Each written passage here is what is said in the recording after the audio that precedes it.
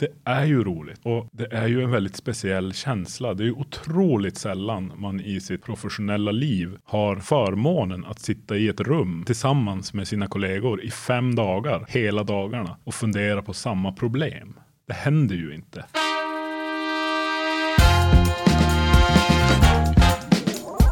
Hej och välkommen till Shitty First Draft.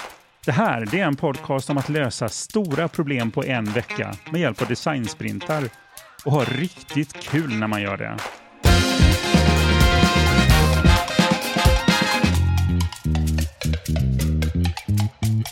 Vilka är vi som står här? Jag heter Lars Huring, bor i Boden i Norrbotten. Jobbar som UX-designer till vardags. Har en 2 månaders bebis som jag tar upp större delen av min tid just nu. En prototyp? En prototyp, eller förhoppningsvis en bättre version. Ni jobbar lite agilt till familjen. Ja. Var jobbar du någonstans? Jag jobbar på ett företag som heter Tromb, som är ett techföretag som jobbar både med design och med teknisk utveckling och affärsutveckling. Digital affärsutveckling. Ja. Och jag heter Christer Hedberg och jag jobbar i Göteborg på mitt eget företag som heter And Friends. Har jobbat 20 år någonting i reklambranschen tidigare. De sista 10 åren jobbar jag som facilitator och workshoppar på olika sätt. Och det fortsätter jag göra nu i mitt eget företag som heter And Friends, där jag gör workshoppar och designsprintar jättemycket. Och designsprintar är det vi ska prata om här i den här podden. Exakt. Eller det är i alla fall det vi tänker att vi ska prata om. Och vad menar du med det att vi tänker att vi ska prata om det? Jag tänker att vi vet väl inte riktigt var det tar vägen. Nej, precis. Det är ju lite processen med designsprintar. Det är ju det som är det spännande med designprocessen överlag. Att man vet inte i början var man är i slutet. Just det. Utan det enda man vet är att man kommer att vara någon annanstans. Och det är ju det när man går in i en designprocess eller en designsprintprocess och har en klar bild av att det här är exakt det vi ska göra. Det blir inte så bra. Då blir det ju inte en designsprint utan då blir det ju en designplanering. Så Shitty First Draft. Det här är våran Shitty First Draft, den här podden. Ord att leva efter. Ord att leda efter, den skitiga första skissen. Exakt. Välkomna till den. Ja, men när det inte det handlar om, all kreativitet handlar väl om det första strecket på pappret. Jag håller även en kurs i service design på Luleå tekniska universitet. Och det har jag försökt få in i studenterna som går den här kursen. Att det viktiga är inte vad det blir utan det viktiga är att det blir någonting. För har man någonting så har man något man kan utgå ifrån. Har man något man kan visa för människor och något man kan prata om och något man kan prata kring. Jag såg någon författare var det som sa, hur tusan skriver man en bok? Man skriver ett ord, sen skriver man ett ord till och så skriver man ett ord till. Exakt. Ja, men visst är det. Alltså när jag har antecknat till exempel i min anteckningsbok. Det är en kompis i New York som lärde mig det. Att liksom rita en ram runt sidan. Mm. Den har egentligen ingenting med saken att göra. Men det är det här att bryta pappret på något sätt. Att Precis. komma igång, göra någonting. Mm. Det är annars blir det så här krampaktigt att komma igång så. Shitty First Draft. Shitty First Draft. Och hela idén med design som jag funderar ganska mycket på nu när jag planerar den här utbildningen också. Det handlar ju om att vi löser ju problem för någon. Det är problemlösning. Och vi kan ju inte ensamma i ett rum lösa ett problem. För då löser vi förmodligen fel problem. Ja. Så enda sättet är att få in folk i ett rum. Ta fram en tes för hur vi löser det här problemet. Och sen validera eller testa den tesen på de som sen i slutändan ska använda det här. Precis. Fantastiskt bra summering egentligen av designsprinten. Ja, det är ju exakt det. Ja, att validera en tes och titta om det där var rätt eller inte. Och inte spendera de här 1 år av utveckling eller 1 månad av utveckling. Utan gör det snabbt, komma fram till det. Precis, det är ju min favoritdel med framförallt designsprinten. Att man kommer så otroligt fort framåt. Om man kommer från idé till test utan att ha de här mellanstegen som handlar om att bygga produkten och lansera den och ta ut den på marknad och sen först då få input och feedback på om det var rätt eller fel. För jag tror aldrig att ingen kan någonsin komma på den ultimata idén eller den ultimata lösningen i första versionen. Utan det kommer alltid vara en första version. Precis. Men vi har ju liksom hoppat in lite här och börjat snacka designsprint. Men för de som inte känner till vad designsprint är, ska vi testa både du och jag och göra varsin summering på under 1 minut? Ja. Du först. Jag först. Designsprinten är en process som bygger på den klassiska design thinking-modellen. Fast den är komprimerad ner till 5 dagar. När man går igenom och hittar problemet, löser en idé, ritar en idé, bygger en prototyp och testar prototypen på 5 stycken användare. Precis. Och varför testar man den på 5 användare? Man kan testa den på jättemånga, men det blir inte så mycket bättre egentligen den kvantiteten om man skulle testa på 30. Och sen också egentligen att vi har 1 dag på oss att göra testet. Då blir det 5. Jag gillar anledningen som står i boken. Och vad säger den där? 4 är för lite och 6 är för många. Ja, det är väl ungefär tonen av Jake Knapp som har skrivit boken och tagit fram designsprint-processen. Det är ungefär den tonen han håller i samtal i generellt sådär. Men det är ju rätt. Det är helt rätt. Och jag tar för mig är designsprint, det är att gå ifrån ett stort jäkla problem som gör att vi har lite svårt att sova nästan. Det gör lite ont i magen och att vi tar oss fram precis på de här 5 dagar. Vi går därifrån till att vi har en prototyp som vi har testat på riktiga användare. Men också att vi har haft jäkligt kul och varit engagerade längs vägen där och att vi är en blandad grupp. Absolut.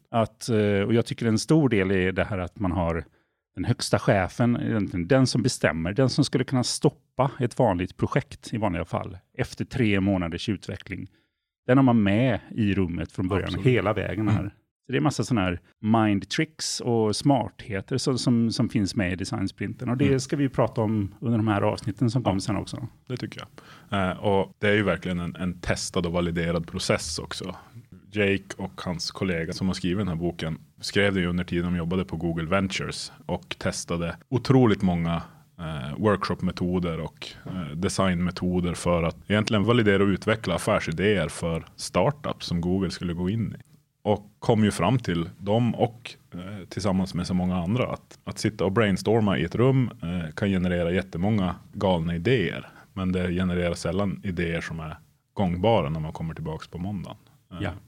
Så det handlar väldigt mycket om att idea individuellt och kreera kollektivt. Precis, för där går vi in på en av de viktiga grundprinciperna för designsprinten. Att vi jobbar var och en för sig tillsammans. Exakt. Om vi ska förklara den lite. Alltså man jobbar ju otroligt mycket i tystnad under den här veckan. Man sitter själv och funderar och försöker tolka det som finns i rummet. För det finns ju rummet, det sprintrummet som man har blir någon slags kollektiv hjärna där man samlar all information. Och att man då själv kan sitta i det där rummet och ta in allt som är där och försöka visualisera sin idé. Som man sen inte ens får prata om utan det är någon annan som ska prata om den. Ja. Det kan ju vara rätt scary men det ger väldigt mycket tycker jag. Om man utvecklar varandras idéer på ett helt annat sätt än om den som pratar högst eller den som är den bästa säljaren.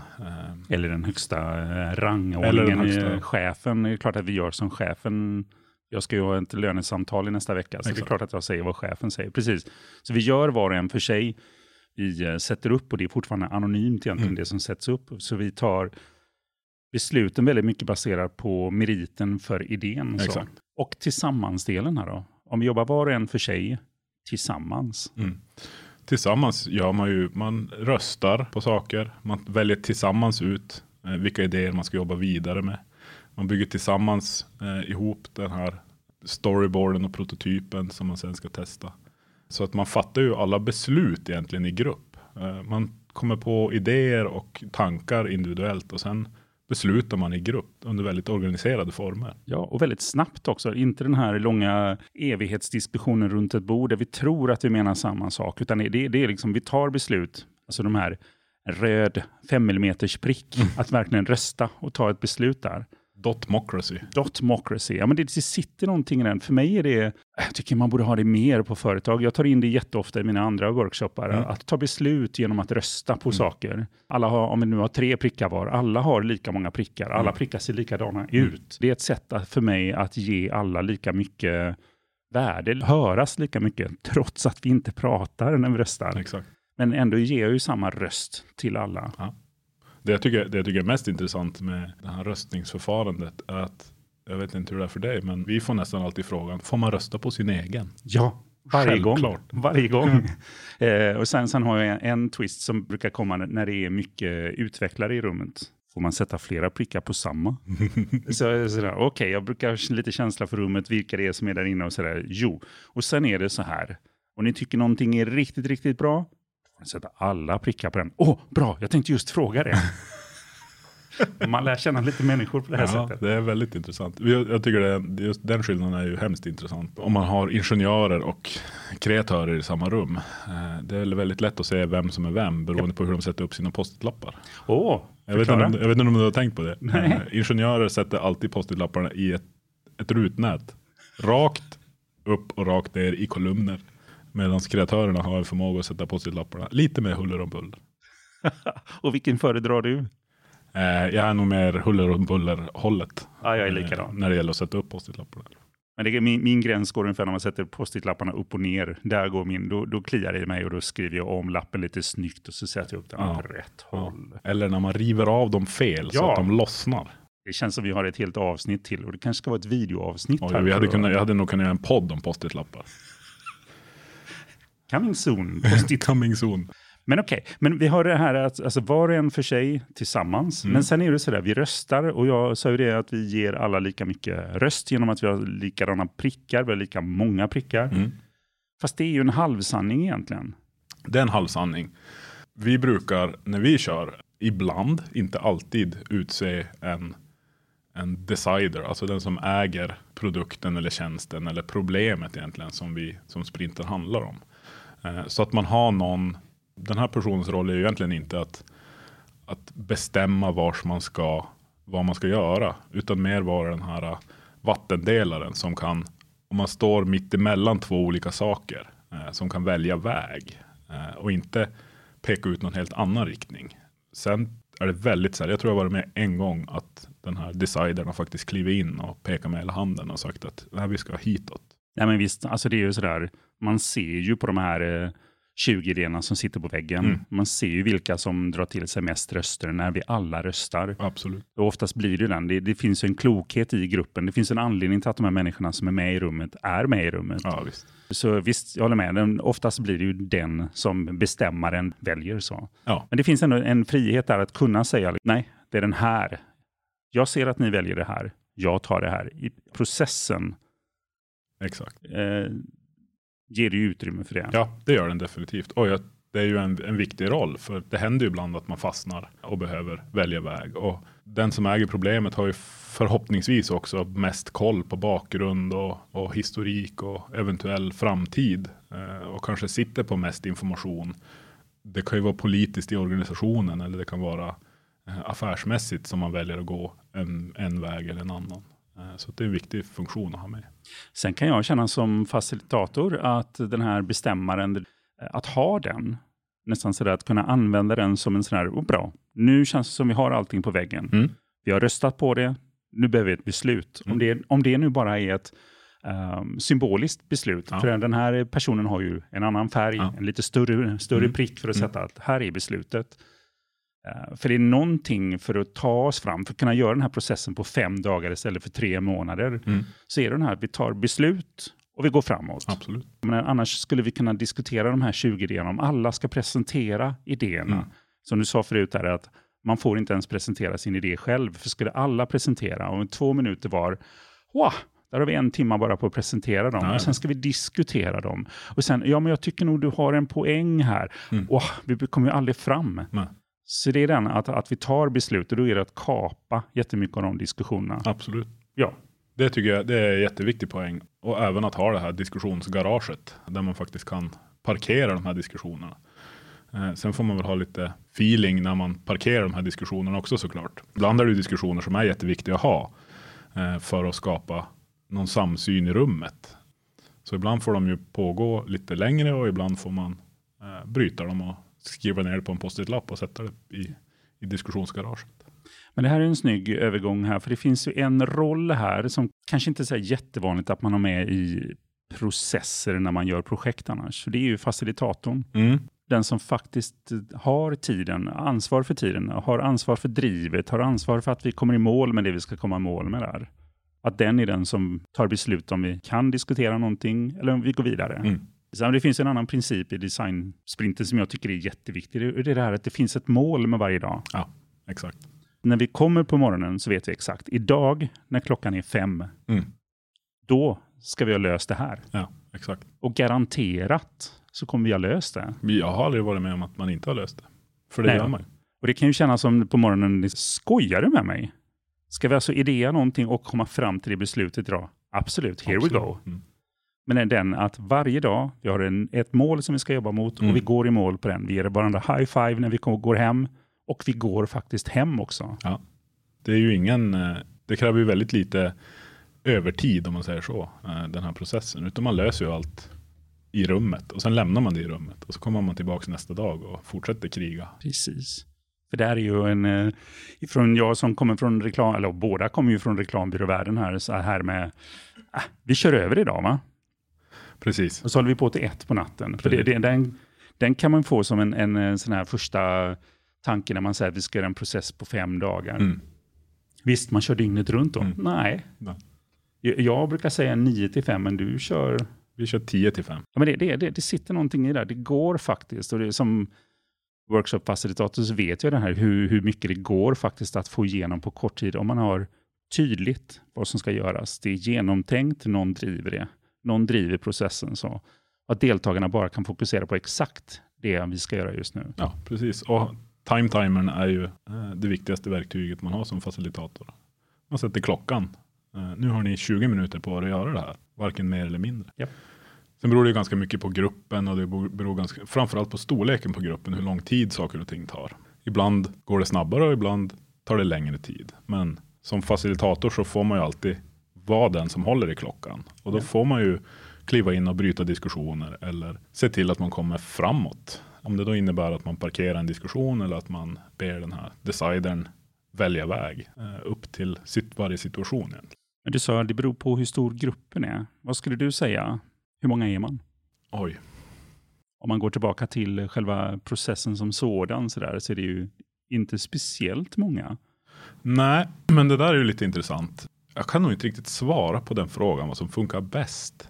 Det viktiga är ju att man inte är för få. Ja, men jag brukar ha, så länge det är rätt människor. De som verkligen har skin in the game för projektet. Exakt. Och precis. De som har någonting att tillföra. Precis. För mig när jag gör en workshop i vanliga fall så är man med i rummet så är man med i workshopen. Ja. Inga jäkla åskådare här. Nej. Och det är lite samma sak. Man tar inte med någon i en designsprint för att det kan vara bra att ha dem med. Eller det kan vara bra att den får titta på det här. Nej. Är man med i rummet så är man med i sprinten. Så att alla har en roll. Eller alla har inte så mycket en roll kanske. För den kan flyta under designsprinten. Men att man har någonting att tillföra. Ha ett syfte. Ett syfte, det var bra. Precis. Absolut, det är jätteviktigt. Att man kan inte sitta i rummet som ett mähä och inte göra någonting. Precis. Utan är man i rummet så är man med. Det jag menar med om man är för få som gör sprinten, det är ju att man får inte upp den här mängden med idéer. Man kommer fortfarande kunna gå igenom processen, man kommer komma framåt, men jag tror inte man kommer lika långt framåt som om man hade varit 8 personer i rummet. Sen har vi också kört sprintar med en hel universitetsklass som var 30 personer som jobbade med 6 olika projekt, men vi hade 2 stycken vi hade 4 facilitatorer under den här veckan. Och det funkar jättebra. Vi hade klarat det på 2 också. När man bara håller i processen. Man blir inte lika engagerad i de individuella problemen såklart som man blir om man kör en hel vecka med ett team. Men det funkar absolut lika bra. De kom lika långt framåt. De hann bygga prototyper och testa dem också.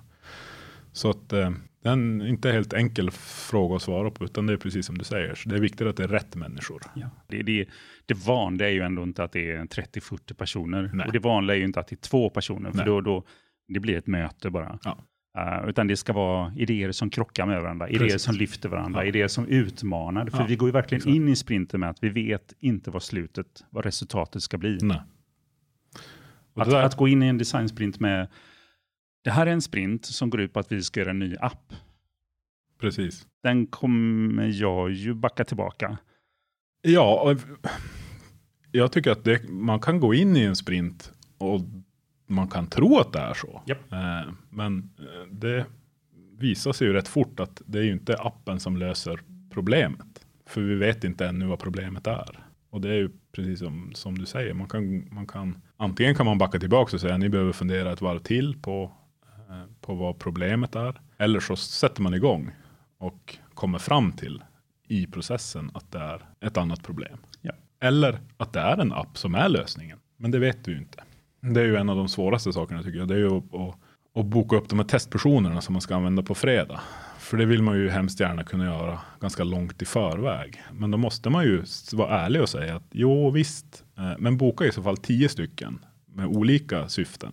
För vi vet inte vad som kommer att komma ut. Vi vet inte om vi ska testa på interna stakeholders eller om vi ska testa på den här kundgruppen eller den här kundgruppen. Utan det är ju sånt som visar sig i veckan. Längs vägen där. Ja, precis.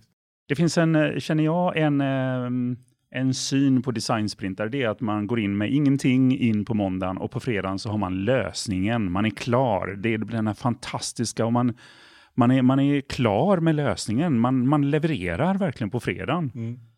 Och där kan jag ju bli, inte riktigt. Nej, inte alls skulle jag säga. Inte alls, nej. Precis. För det är ju en hypotes vi jobbar med hela tiden. Det är en hypotes som är, vi vet vad problemet är, för det har vi kommit överens om. Mm. Hela första dagen egentligen att gräva i vad är problemet. Av alla de här problemen vi har, vilket av de här problemen jobbar vi med? Det här ska vi prata om i nästa avsnitt. Och sen det som kommer ut i slutändan är ett användartest av en riktig prototyp vi har byggt. En verklig prototyp som vi har byggt. Som vi testar på 5 riktiga användare. Och det som kommer ut där kan jag känna, som jag verkligen vill trycka på det här. Det är det att antingen funkar det jättebra. Den här hypotesen, prototypen. Det är tummen upp på den. Eller så är det tummen ner. För den funkar inte alls, den lösningen som vi kom fram till. Och att båda de 2 resultaten är lika bra. Jag skulle säga att nummer 2 är nästan ännu bättre. Förklara.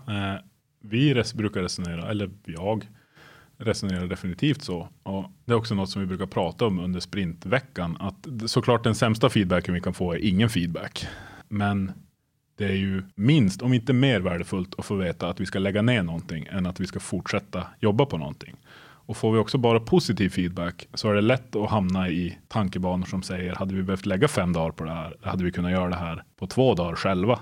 Så jag tycker nog att den mest värdefulla feedbacken, det är den som gör att man kan ändra riktning eller kanske till och med lägga ner ett projekt för att man fick den inputen. Yes. Eller så betyder det att man har utmanat och testat idéer som är ganska obekväma. Och det är det sprinten är till för. Så att man inte behöver bygga dem och upptäcka 1 år senare att det här var jätteobekvämt. För det är ju här som jag tycker är den stora fördelen då, att det är vi lägger faktiskt bara ner de här 5 dagarna. Motsatsen här är om vi hade gjort det som ett vanligt projekt. Det är att vi hade kört på i 2-3 månader, 1 halvår, 1 år. Precis. Någonting. Men här är det 5 dagar och 5 dagar är okej. Att resultatet blir att det här funkar inte alls. Det är ju snarare lysande bra då. För då kan vi ta nästa steg. Vi kan göra en iteration på det som kom fram här. Vi kanske till och med tittar på ett av de andra problemen. Exakt. Eller vi tittar på några av de andra lösningarna som kom fram där. Och gör en test på det. Ja, eller det kan ju också visa sig att vi har formulerat problemet helt fel. Absolut. Det har ju hänt. Jag tycker att det handlar väldigt mycket om det gamla Silicon Valley-citatet fail fast. Det är ju det man gör. Ja. Misslyckas skitfort. Ja. Men då vet du det nästa gång du ska göra det. Så här ska vi inte göra. Och då gör man någonting bättre nästa gång. För det kan vi ju konstatera också att, och det vet ju både du och jag som jobbar i reklam- och kommunikationsbranschen hela vårt liv, att det finns ju ingen brist på idéer. Det finns ju hur många idéer som helst. Men det är ganska få idéer som är genomförbara. Ja, och det är de idéerna som är genomförbara och som genomförs som egentligen betyder någonting. Exakt. Vad tänker vi mer kring designsprintar? Har vi något annat som vi verkligen vill få fram innan vi drar igång serien ordentligt här? Fruktansvärt roligt. Fruktansvärt roligt. Ja, men vi säger det, att designsprintar är ju ett sätt att lösa stora problem snabbt på en vecka och ha kul medan man gör det. Och den kan kännas som en klyscha sådär.